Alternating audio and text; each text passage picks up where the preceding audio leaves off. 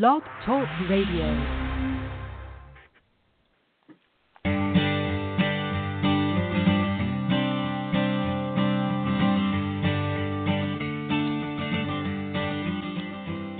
Hi, and welcome to The Art of Film Funding. I'm your co-host, Claire Papin, along with Carol Dean, author of the best-selling book, The Art of Film Funding. Carol is also the founder and president of From the Heart Productions and the host of this show. Christo Brock is an independent producer and director, best known for the iconic swim film Touch the Wall. He wrote, directed with his partner Grant Barbito, and independently produced the film, then developed an independent distribution strategy for the film. Christo's last film, Touch the Wall, follows two Olympic swimmers, veteran Cara Lynn Joyce and then newcomer Missy Franklin, as the two trained for the London Olympic Games. At those games, Missy Franklin became a domestic and international sports star after she won 4 gold medals and broke 2 world records. The film has quickly become a classic in the sports documentary and female empowerment community. And Carol, you'll be covering the distribution on Touch the Wall as well today. Yes, exactly, Claire. Thank you, Christo, for joining us. My pleasure. I understand that you graduated from USC, and while you were there, you studied editing with Kate Ahmed and directing with Mark Harris. Are these the things you really love to do the most on films? You know, they have been. I trained as an editor and director, and I didn't mean to go into documentary films, but they're just more interesting to work on, certainly for an editor, because as an editor on a documentary film, you're also the writer, and it just kind of became this wonderful puzzle that one could put together in the edit room and kind of tell any story that you want. I mean, hopefully you're telling the story that's supposed to be told, but it's just there's a lot more challenge to it. Yeah. There is a lot of challenge, and it's not as easy as it sounds, because in working with documentary filmmakers, there are often so many stories, so many subtexts, so many directions you can go with the film that it becomes really important to give up some of your darlings, you may say, and stay within a certain small amount of information when the film can explode and go so many directions. So that's how do you handle that part?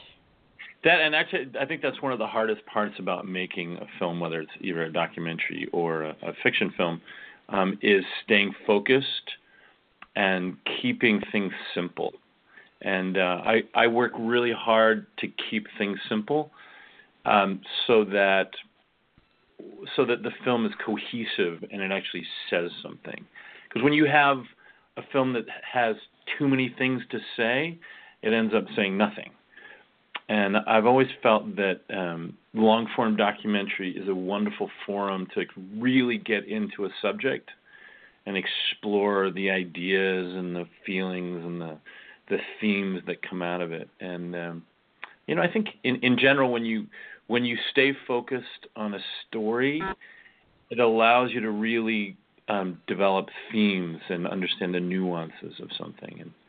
And that I really feel that the role of documentary in our world is to get into one subject to a certain depth, so that it makes our world just a little better place.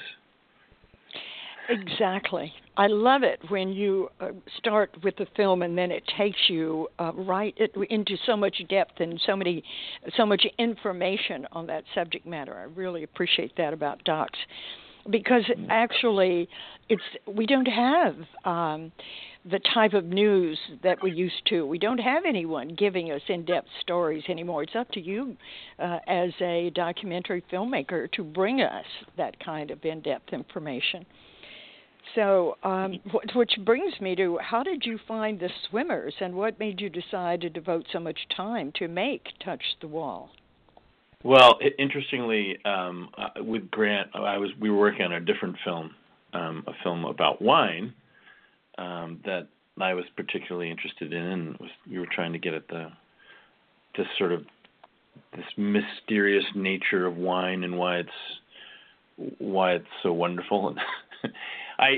So we were shooting up in Paso Robles and Santa Barbara, and I was looking for the story, and I don't feel like I ever really got like the kernel of the film.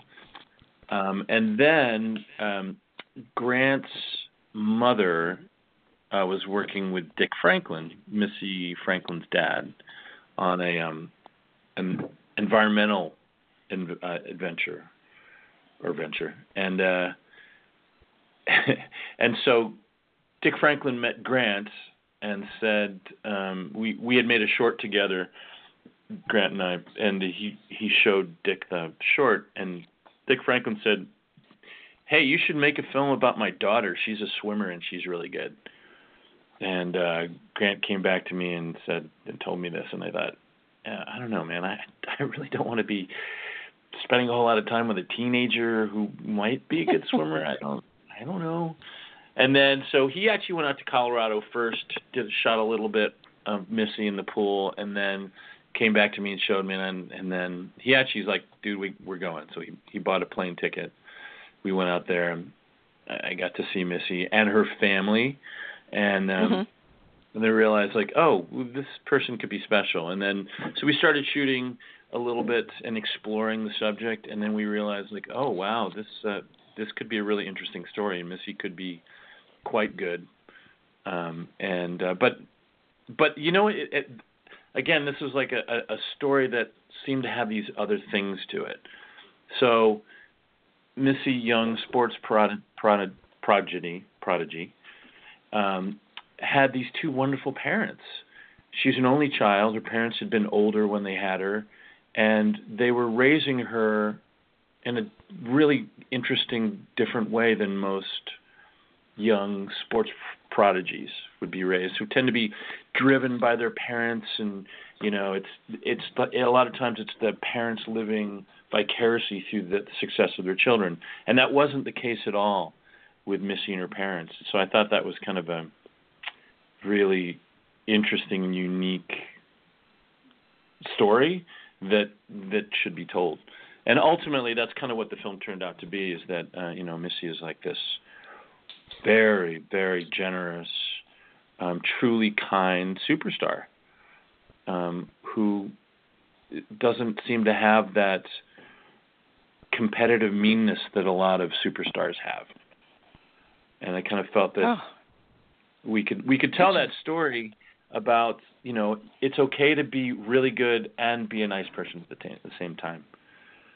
That's so much needed right now, because this is what so many films are about. The film Connected, everything seems to be going towards the fact that we are all connected, and that in truth we came here to support and nurture each other, and then we got caught in this society that says no, you have to compete and be stronger and better. And And so can I just add that, interestingly, I think that when the film came out, it kind of took some of the critics by surprise, because we had a couple early reviews of New York critics who looked at the film, and their reviews were basically like, "This is not an Olympic film. Where's the struggle? Where's like all the tension and the and that wasn't the film. That was never going to be the film, and there are elements of struggle and tension in any film, but that it wasn't going to be about,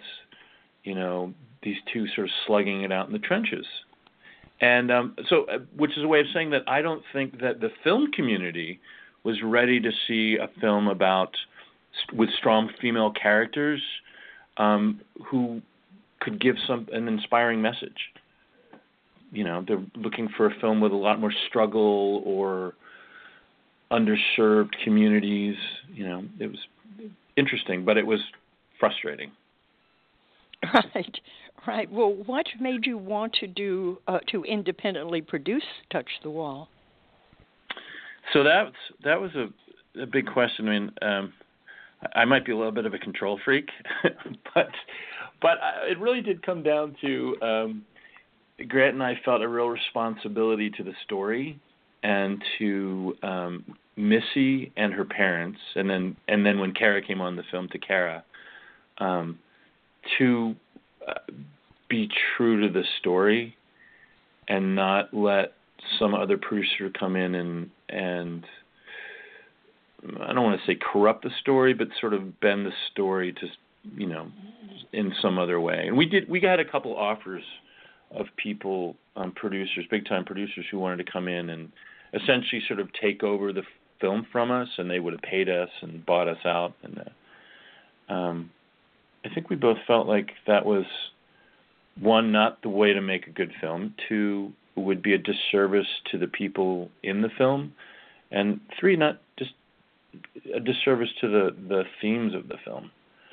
And then lastly, we kind of felt that we could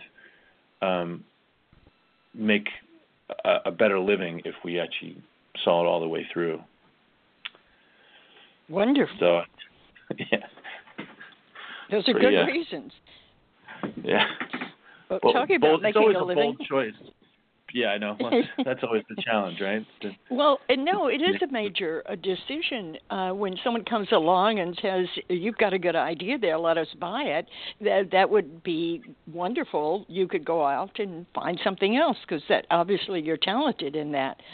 But so to take the risk, you didn't know if she was going to win all these awards. You took a big risk there, right? Yeah, it's not a good business plan to make films this way. It's a much better business plan to do a sure thing. But that's also part of the joy of making films too, is you don't exactly know how the film's going to end, but you have to have a faith that no matter how the film turns out, you'll find a story. And in film school, we were shown a film called Waiting for Fidel. I don't know if you know this film. Story of a couple filmmakers who went to Cuba, this is probably in the 70s, to interview Fidel Castro. And they kept getting put off. It was like, Fidel can't meet with you today. And so and the next day was the same story, the next day the same story. So they just went around Cuba and started talking to Cubans. And so they made this wonderful film about Cuba. While they were waiting to do what they really meant to do. It's just kind of an example of you kind of go with the flow, and sometimes the story is not where you expect it to be. But if you're open to finding it, then it kind of reveals itself to you. Right. Exactly. Well, on that note, I will say that Hitchcock said in the feature, the director is God, but in a documentary, God is the director. I guess what you guys were talking about is very true, isn't it? That feels very true. Yeah. Yeah. Okay. Well, tell us about your Kickstarter. How did you create your fan base for the Kickstarter? That was successful. How much money did you raise, Christo? We raised $119,000 in 2013. Yeah, it was a lot of work. I'm going to tell you that much. And I didn't really want to run a Kickstarter at first. Initially, I wanted to raise private funding, or I wanted one of these producers to step in and give us a big chunk of money to finish the film, because I knew it would be expensive to make. So I kind of resisted that, but Grant and I were much better filmmakers than fundraisers, apparently, and we weren't able to find the private financing, so we turned to Kickstarter, and it turned out to be a real blessing, because in doing so, we connected with our audience, and I followed a lot of the precepts of Peter Broderick and his ideology of independent production and distribution. And And one of the things that he advises is finding a champion or someone to sort of help you along. So we, early on in the process, we found USA Swimming, which is the governing body of amateur swimming in the U.S. And over time, they became big supporters and champions of us. But so they were marvelous. So they were able to help us get the word out a bit during the Kickstarter campaign, and then once we would these Kickstarter campaigns, it's a lot of selling yourself and selling your project and convincing people that they should support you or help get the word out. And so they did that pretty successfully, and it was really interesting to see us go right to our audience instead of relying on a middleman, a distributor to find your audience, which is the traditional film distribution model. We actually went right to the people who wanted to see the film. And then later on, a lot of those Kickstarter backers became our hosts when we brought the film out to theaters. They became our dedicated champions because they cared about the project from early on, they had a stake in it, and they really wanted to see this film be done. Because they were there to give you the $100 in the beginning, and now they know that you've done all this work, and now it needs to be seen. So they helped fill up the theaters for you? Oh, yeah. Yeah, so, we'll probably talk about this later, but the tug model that we followed, and I know that you talked to Nick Gonda a few podcasts ago, and Nick is a wonderful guy, and he was actually the guy who sort of, when I was casting about for distribution companies, it was talking with him that convinced me that Tug would be the best way for us to distribute the film. And for those of you who don't know, Tug is an cinema on-demand distribution company where you can bring your film to any city in the country, any town in the country, and Tug facilitates that for filmmakers. So for us,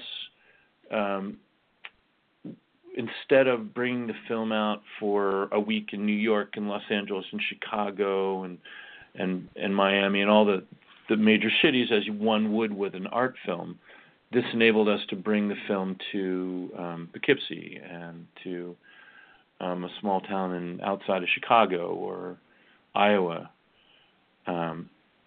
for a special screening. And it was these Kickstarter hosts or backers who became our hosts in those screenings. And they were the ones who facilitated bringing swim teams in and sending out emails. So it was a wonderful way to bring a community to a film through these hosts. This is exactly what we want to learn, how you did all of this. So let's go back, because you did a Kickstarter and you used what was the company that helped you? The USA Swimming. Swimming, yeah. So you connected to just one, I'd call it strategic partner, and they helped you with the campaign. What did they do? Did they post it on their website or send out emails, or how did they help you? Yeah, we connected with them and some of the other organizations out there. So there's a swim website called SwimSwam, and Mel Stewart was a very early supporter of us. Swimming World and Swim Outlet became a supporter. So we and Fitter and Faster Swim Tour. So we got a lot of support in the swim community because people wanted to see a film about swimmers. This was an underserved segment. There really hadn't been a good film about swimmers. So through all these people, including USA Swimming, USA Swimming's the biggest, and they're a nonprofit, and all these other ones were for profit. But everybody is sort of swimming in the same direction, if you'll pardon that horrible metaphor. they all wanted to bring this film out, so they all helped us publicize the Kickstarter campaign. And it's always a challenge to get the word out, I will say, for any kind of crowdfunding venture. And for the new film, we're working hard already, even though it's a couple months out, just to prepare for it. A couple of months out before you do your crowdfunding? Yeah, for the new film. For the new film. Well, how did you find all of these films? What, did you just research every organization across America and then choose the top ones to connect with? You mean the organizations that we reached out to that supported us? Yeah. Yeah, this Showing World. Yeah, I mean, some of it you just do a Google search and just see, what the top results are. Some of the organizations we actually met as we were shooting, so we'd go to some of these swim meets, and the whole swim community would go to these swim meets. Back then it was called the Grand Prix, and we went up to Santa Clara in 2011, in June of 2011, and I'd meet people, you put on a smile and be friendly, and you'd meet people around, or you'd see someone, and one of the harder parts about being a producer or filmmaker producer is being friendly and schmoozing. It doesn't really come naturally to me. I'm a friendly person, but walking up and introducing yourself and not the easiest thing for me to do. But that's what we started doing, and then there were some cold calls, certainly. But then people started to get to know about us too, because once we're out there and it became clear what our intentions were, I think people were generous with their time and efforts. So when you say out there, you mean because you were at so many swim meets that they knew what you were doing? Yeah. So we established a presence, and people knew that we were interested in making a film. It was pretty clear because we're there with cameras on deck and we're shooting 2 people, and we would get press passes from USA Swimming so that we could be on deck. So we became noticeable to the swim community. And so there was a little bit of a buzz of like, hey, these people are making a film about somebody. Yes, Missy Franklin. So that also helped too, because for a lot of these communities are very insular. The running world is another world that I have a little experience with because I worked on a couple films about running, that people are very serious about their sport, don't get a lot of media coverage, and so when there's a film going on, for example, then people get really excited about it. Sort of like, right. Their interest getting its respect. Great. So you enjoyed the gawkers or the people that were there talking, and you turned those into fans, really. Sounds like. Yeah. And I have to say, this one was also full of a lot of really nice people. There's a certain kind of person who swims that they tend to be very sort of a certain type, usually generous, usually pretty hardworking, dedicated, that kind of thing, especially in the competitive world where it requires a special kind of sacrifice on the part of not only the athletes but also on the part of the parents and the support that those athletes have, because it's a lot of time and effort to go to these swim meets, even if you're just a local swimmer. You got to travel on the weekends and get people to practice at 5 a.m. Rough. Being a yes. swimmer. I bet it is. Right. Well, so you did very well in building your audience. So you did it by Googling and contacting them, some cold calls, but the rest was mostly being out there in that world, in the swimming world, and approaching people and getting to know people, and I guess sending them to your website so you could get them on your mailing list. Yeah. So, after we had the Kickstarter campaign, we had to raise further funds because these films are incredibly expensive to make. And then as we approached our premiere date, I actually brought on a couple people to help with outreach. One person who was dedicated to outreach and reaching out to the swim community. And USA Swimming helped us get to a lot of the swim clubs that didn't know about the film.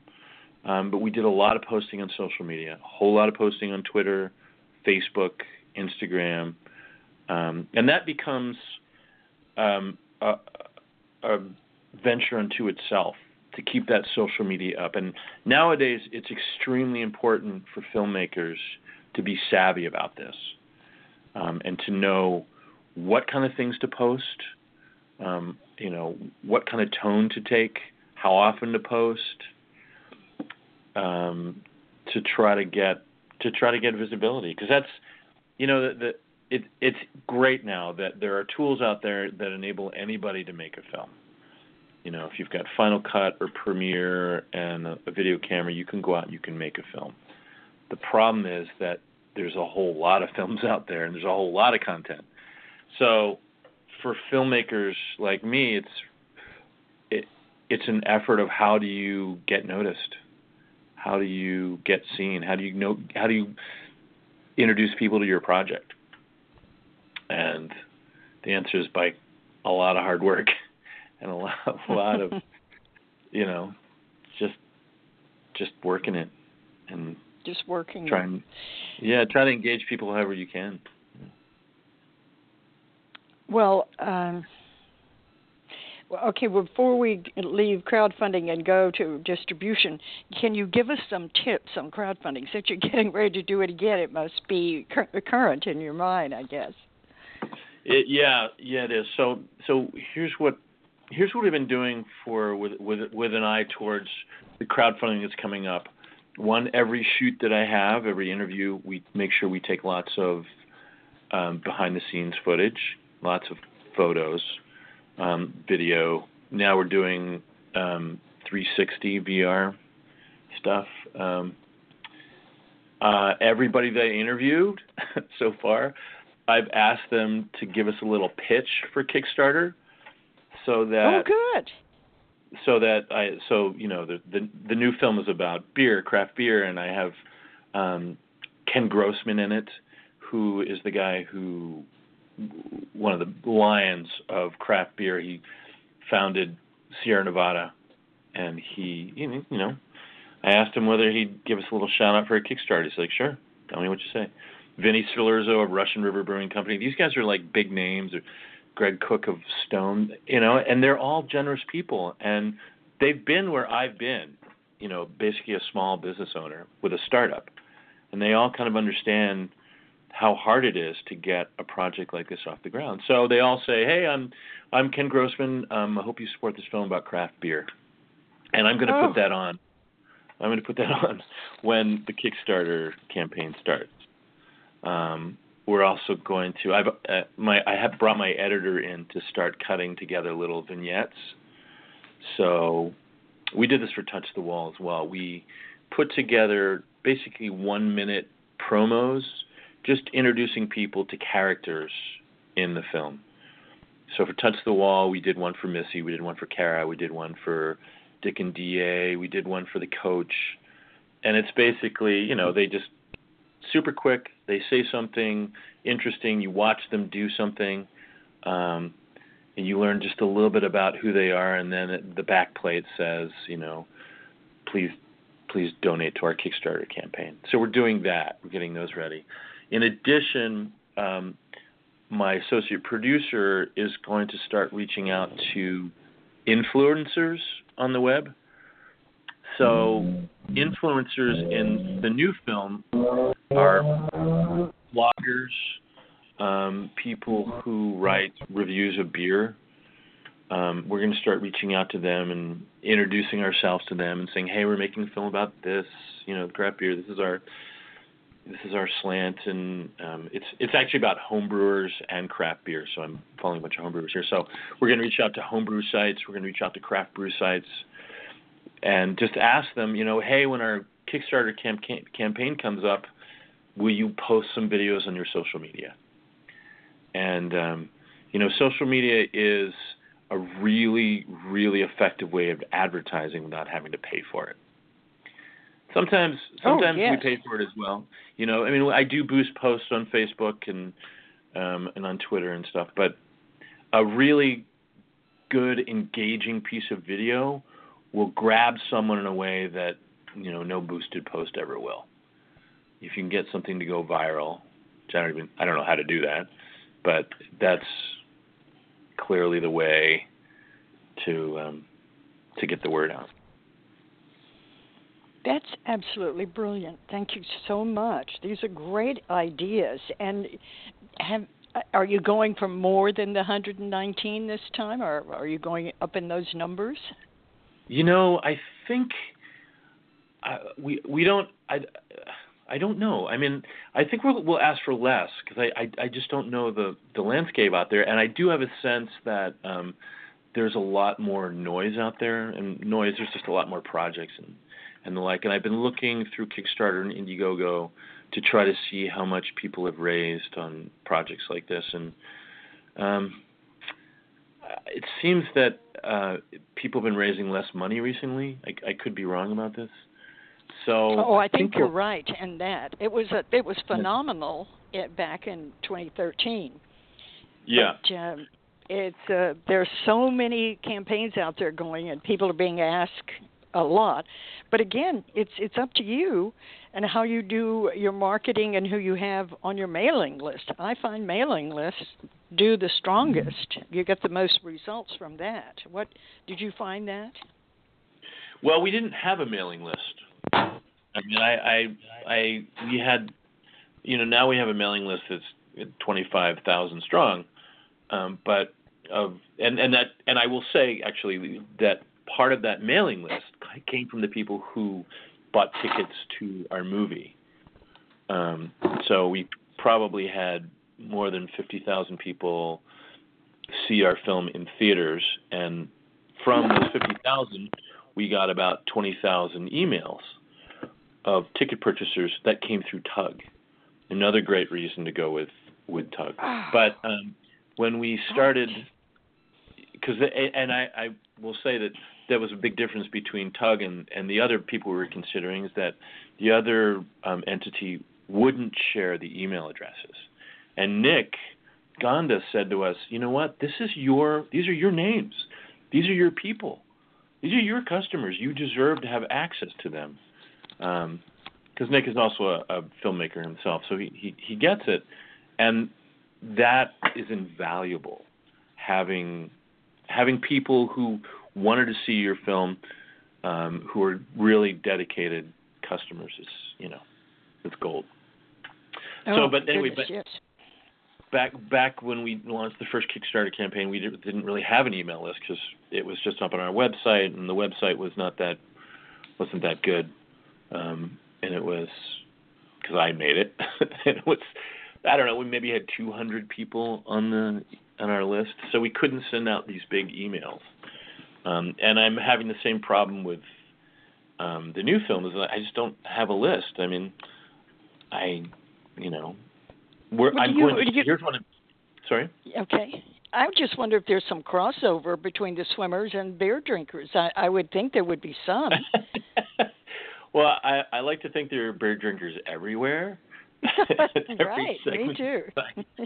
But I maybe some, but I wouldn't sort of count on a whole lot of support from that community, because that community is about something else, and most of our audience for Touch the Wall were teenage girls and their parents, because Kara and Missy were such strong role models for young female swimmers and young female athletes in general, that the stars of our film were the heroes to that audience. It's just a different case with beer drinkers, because our audience is going to be over 21, hopefully. Okay. And I hope so. I hope to get a few, but I'm not counting on it. I think we're going to have to look for our audience elsewhere. Well, all right. Well, tell my me friends, about basically. your friends, right?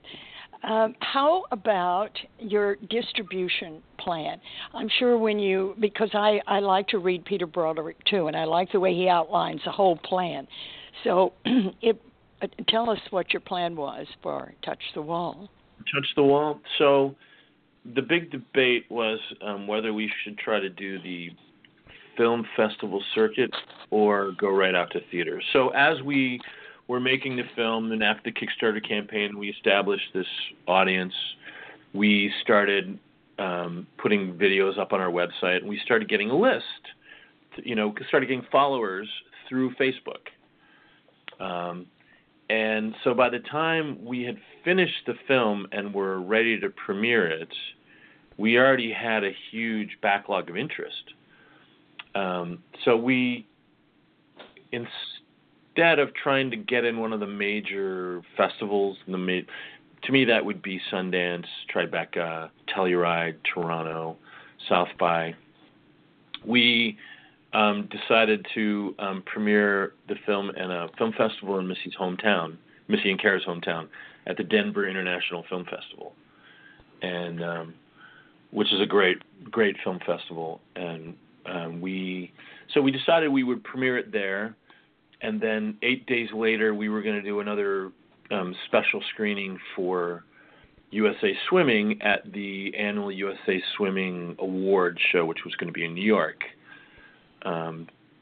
But right after that, we thought, let's bring it out to theaters. I mean, there's people here who want to see it. It doesn't really make sense for us to withhold the film anymore. So by the time we screened at the premiere, and we had a unbelievable premiere in Denver. We premiered on a Saturday in the Opera House in front of 2,500 people. Wow. All fans, swim fans, Missy fans, Kara fans. We had 40 screenings booked already through Tug, and so we just figured, all right, let's put this out there. And what we did miss by making that choice was exposure to the film community, and exposure to a more mainstream audience. What we did is we served our core audience, our niche audience, that were swimmers who really wanted to see the film. And later on, I don't know whether that came back to haunt us, but it was harder when we brought the film out to iTunes and some of those other transactional platforms, because we didn't have all the laurels, all the festival imprimaturs, like a selection of this film festival and this film festival, and right, which people just kind of expect and distributors look for. Because if you've been, I'm sure there's a value attached to it, so that if you've been in Sundance, film is worth this much more. If you've been in blah, blah, blah, this festival, this much more. So we didn't have that, and that hurt us in terms of exposure. So when someone's looking through the iTunes for a film to see, and they're like, well, who's this? Why? If you're not a swimmer, chances are you don't know, or you're not a swimmer and didn't follow the Olympics in 2012. You didn't really know who Missy Franklin was, and you had to come at it through another way. So anyway, what we did is we premiered it in Denver.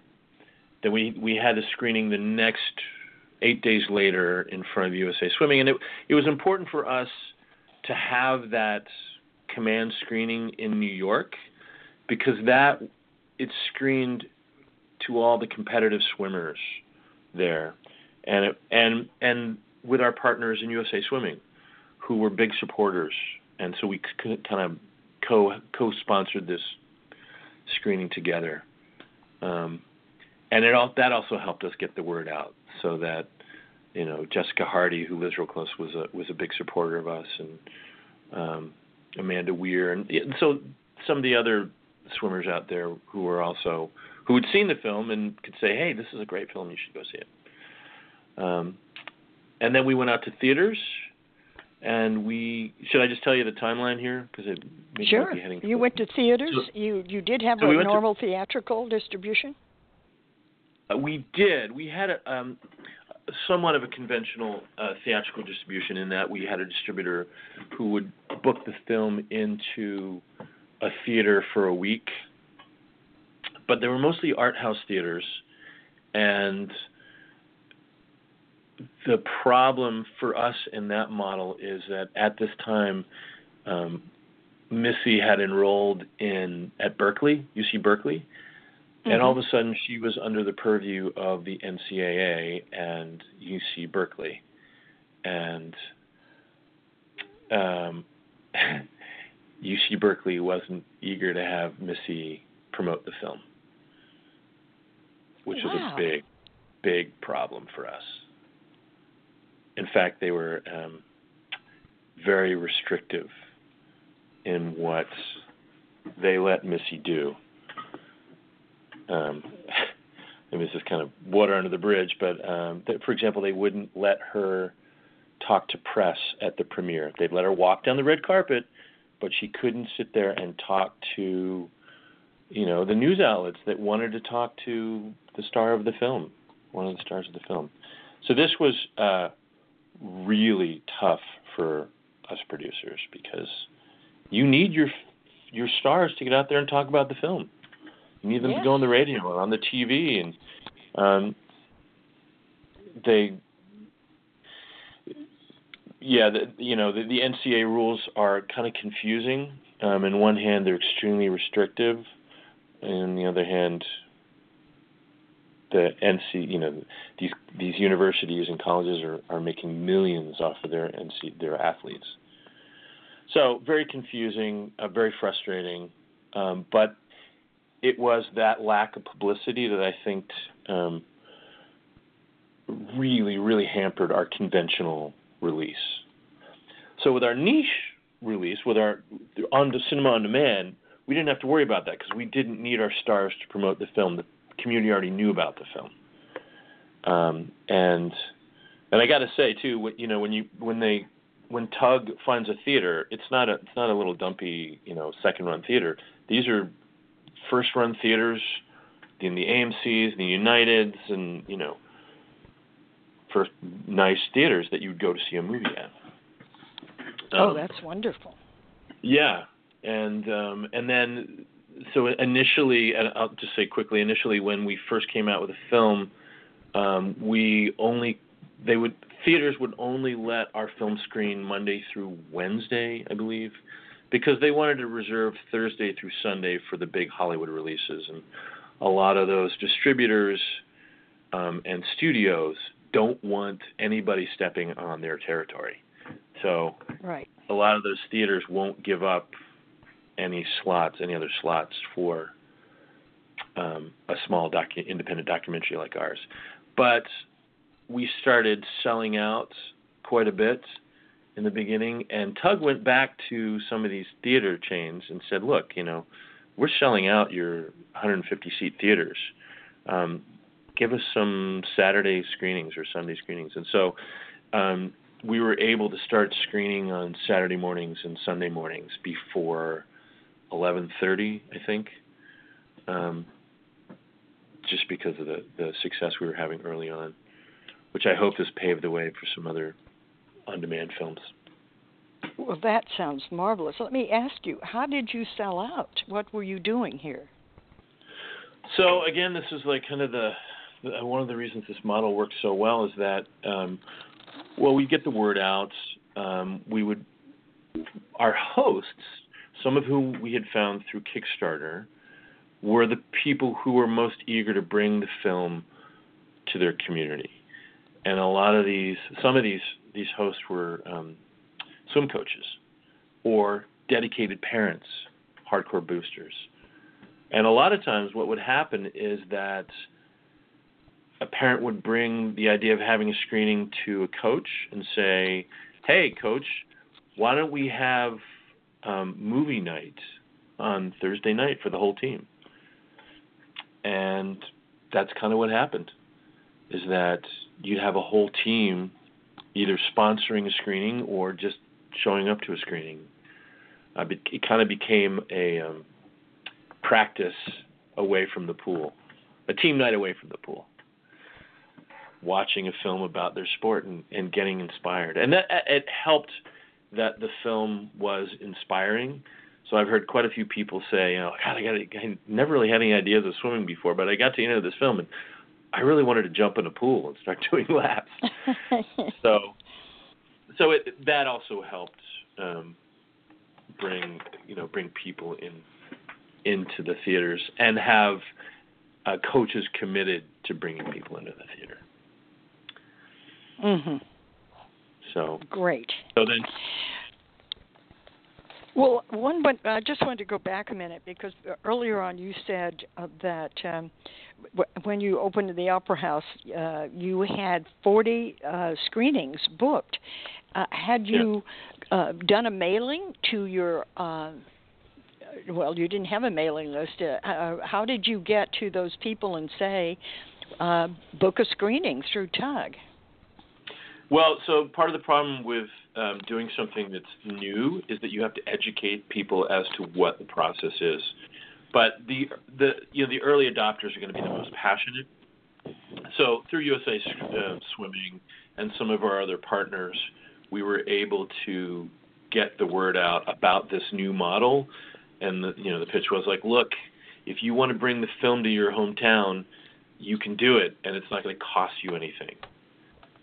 And we actually made a video with Kara, the other star of the film, explaining how easy it was to bring the film to your hometown. So we got that out there, and Laura Aguirre, who was in charge of outreach, reached out to a lot of these swim clubs before the premiere, so they knew about it. And you talk people through it, and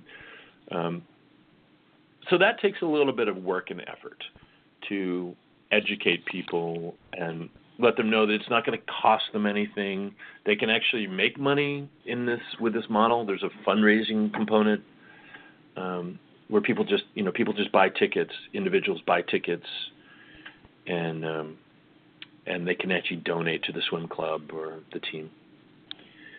But there was no shortcut to it. We did a lot of hard work to make those screenings. But how many screenings did you have? So theatrically, I think we ended up with 363 across the country, and then we had another 125 non-theatrical screenings where a club would actually rent the movie and then show it to their team and stuff. Yeah, and I would say the thing I'm most proud about with those screenings is that we averaged 153 people per screening. That's incredible. That still, I find stunning. I'm not quite sure how we did that, but I know how we did. We had some very, very large screenings early on, but our first 100 screenings, we had 80% were sold out, and a lot of times we would sell out early enough that Tug would be able to find us a bigger theater.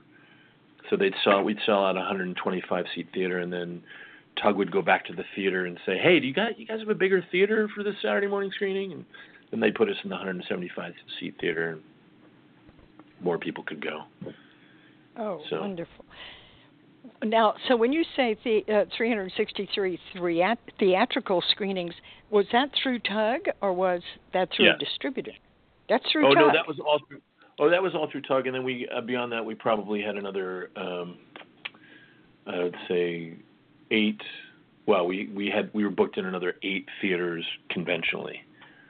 So, however, the hard part is making a differentiation between the conventional distribution model and this on-demand model. Because when you talk about on-demand, you're talking about per screening, and it's much more profitable for a producer like us to do these on-demand screenings because, one, you don't spend a lot of money on publicity and advertising, and 2, you have a lot of people going to this one screening.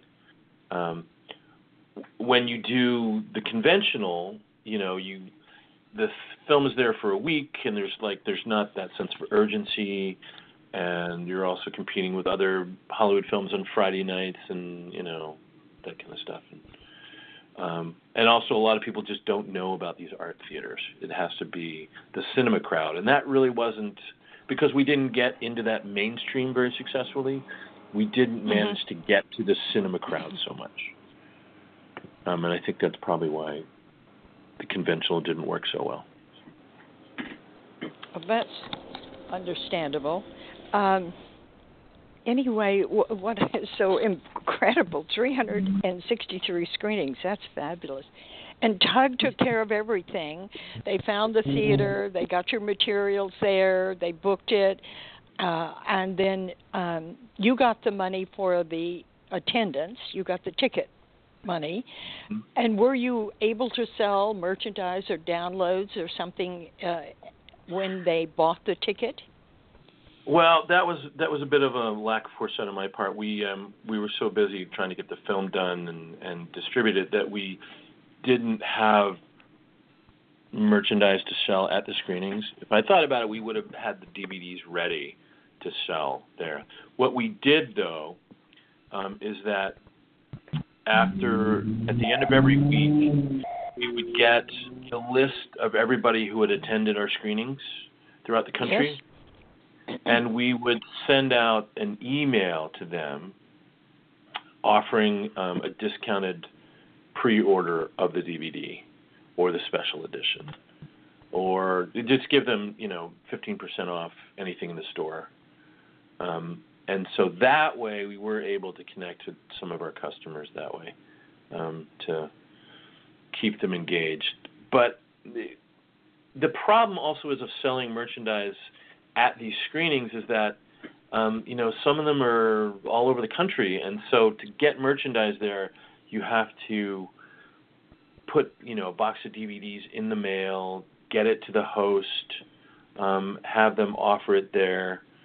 And it's just, the logistics of it don't really make sense. What we did do, though, is that for everybody who hosts a screening, we would give them like a sample package. So we would mail out some posters, a T-shirt, a swim cap, stuff that they could either keep for themselves or they could give away at the screenings. And that's what a lot of them did. Is that a lot of the hosts would be like, okay, I've got a swim cap. Okay, tell me, anybody remember Missy's time in the 100 back at the Olympics? And the person who could guess it right would get the swim cap. And actually, that was kind of I think that was a pretty effective way to market one's merchandise, because you have, people can see it, and they know it exists, and somebody who didn't get it maybe wanted it could go to the store and get it. Exactly. Well, for your new film on the beer, will you be doing that through Tug? Which is called Brewmance, I will say. Brewmance. And the URL is brewmancemovie.com if anybody's interested in checking out. So will I do it through Tug? It kind of depends. I would like to. It kind of depends on, I think, on how the Kickstarter campaign goes. And I should say this. I haven't finalized it, but I definitely think that we will go through Tug. We might have a conventional distribution at the same time, because I think this subject lends itself a little bit more for the mainstream. And also, even though we've allied ourselves with the American Homebrewers Association and the Brewers Association, they don't have the same kind of reach that USA Swimming did. USA Swimming has more than 400,000 members. The American Homebrewers Association has 49,000. So there's a big difference in the amount of members that they can actually get the word out to. What we will probably try to do is to reach out to homebrew clubs across the country. But it's different, too. You're talking about adults with busy lives who have a lot of commitments, and I'm not sure that it will be able to have the same penetration we did before with Touch the Wall. I just think it's going to be different. Will definitely be different, but I hope it is bigger than you think, because Americans really love their beer. I'll say that. Yeah, and they should, because it's an American thing. Yes. Craft beer is an American thing.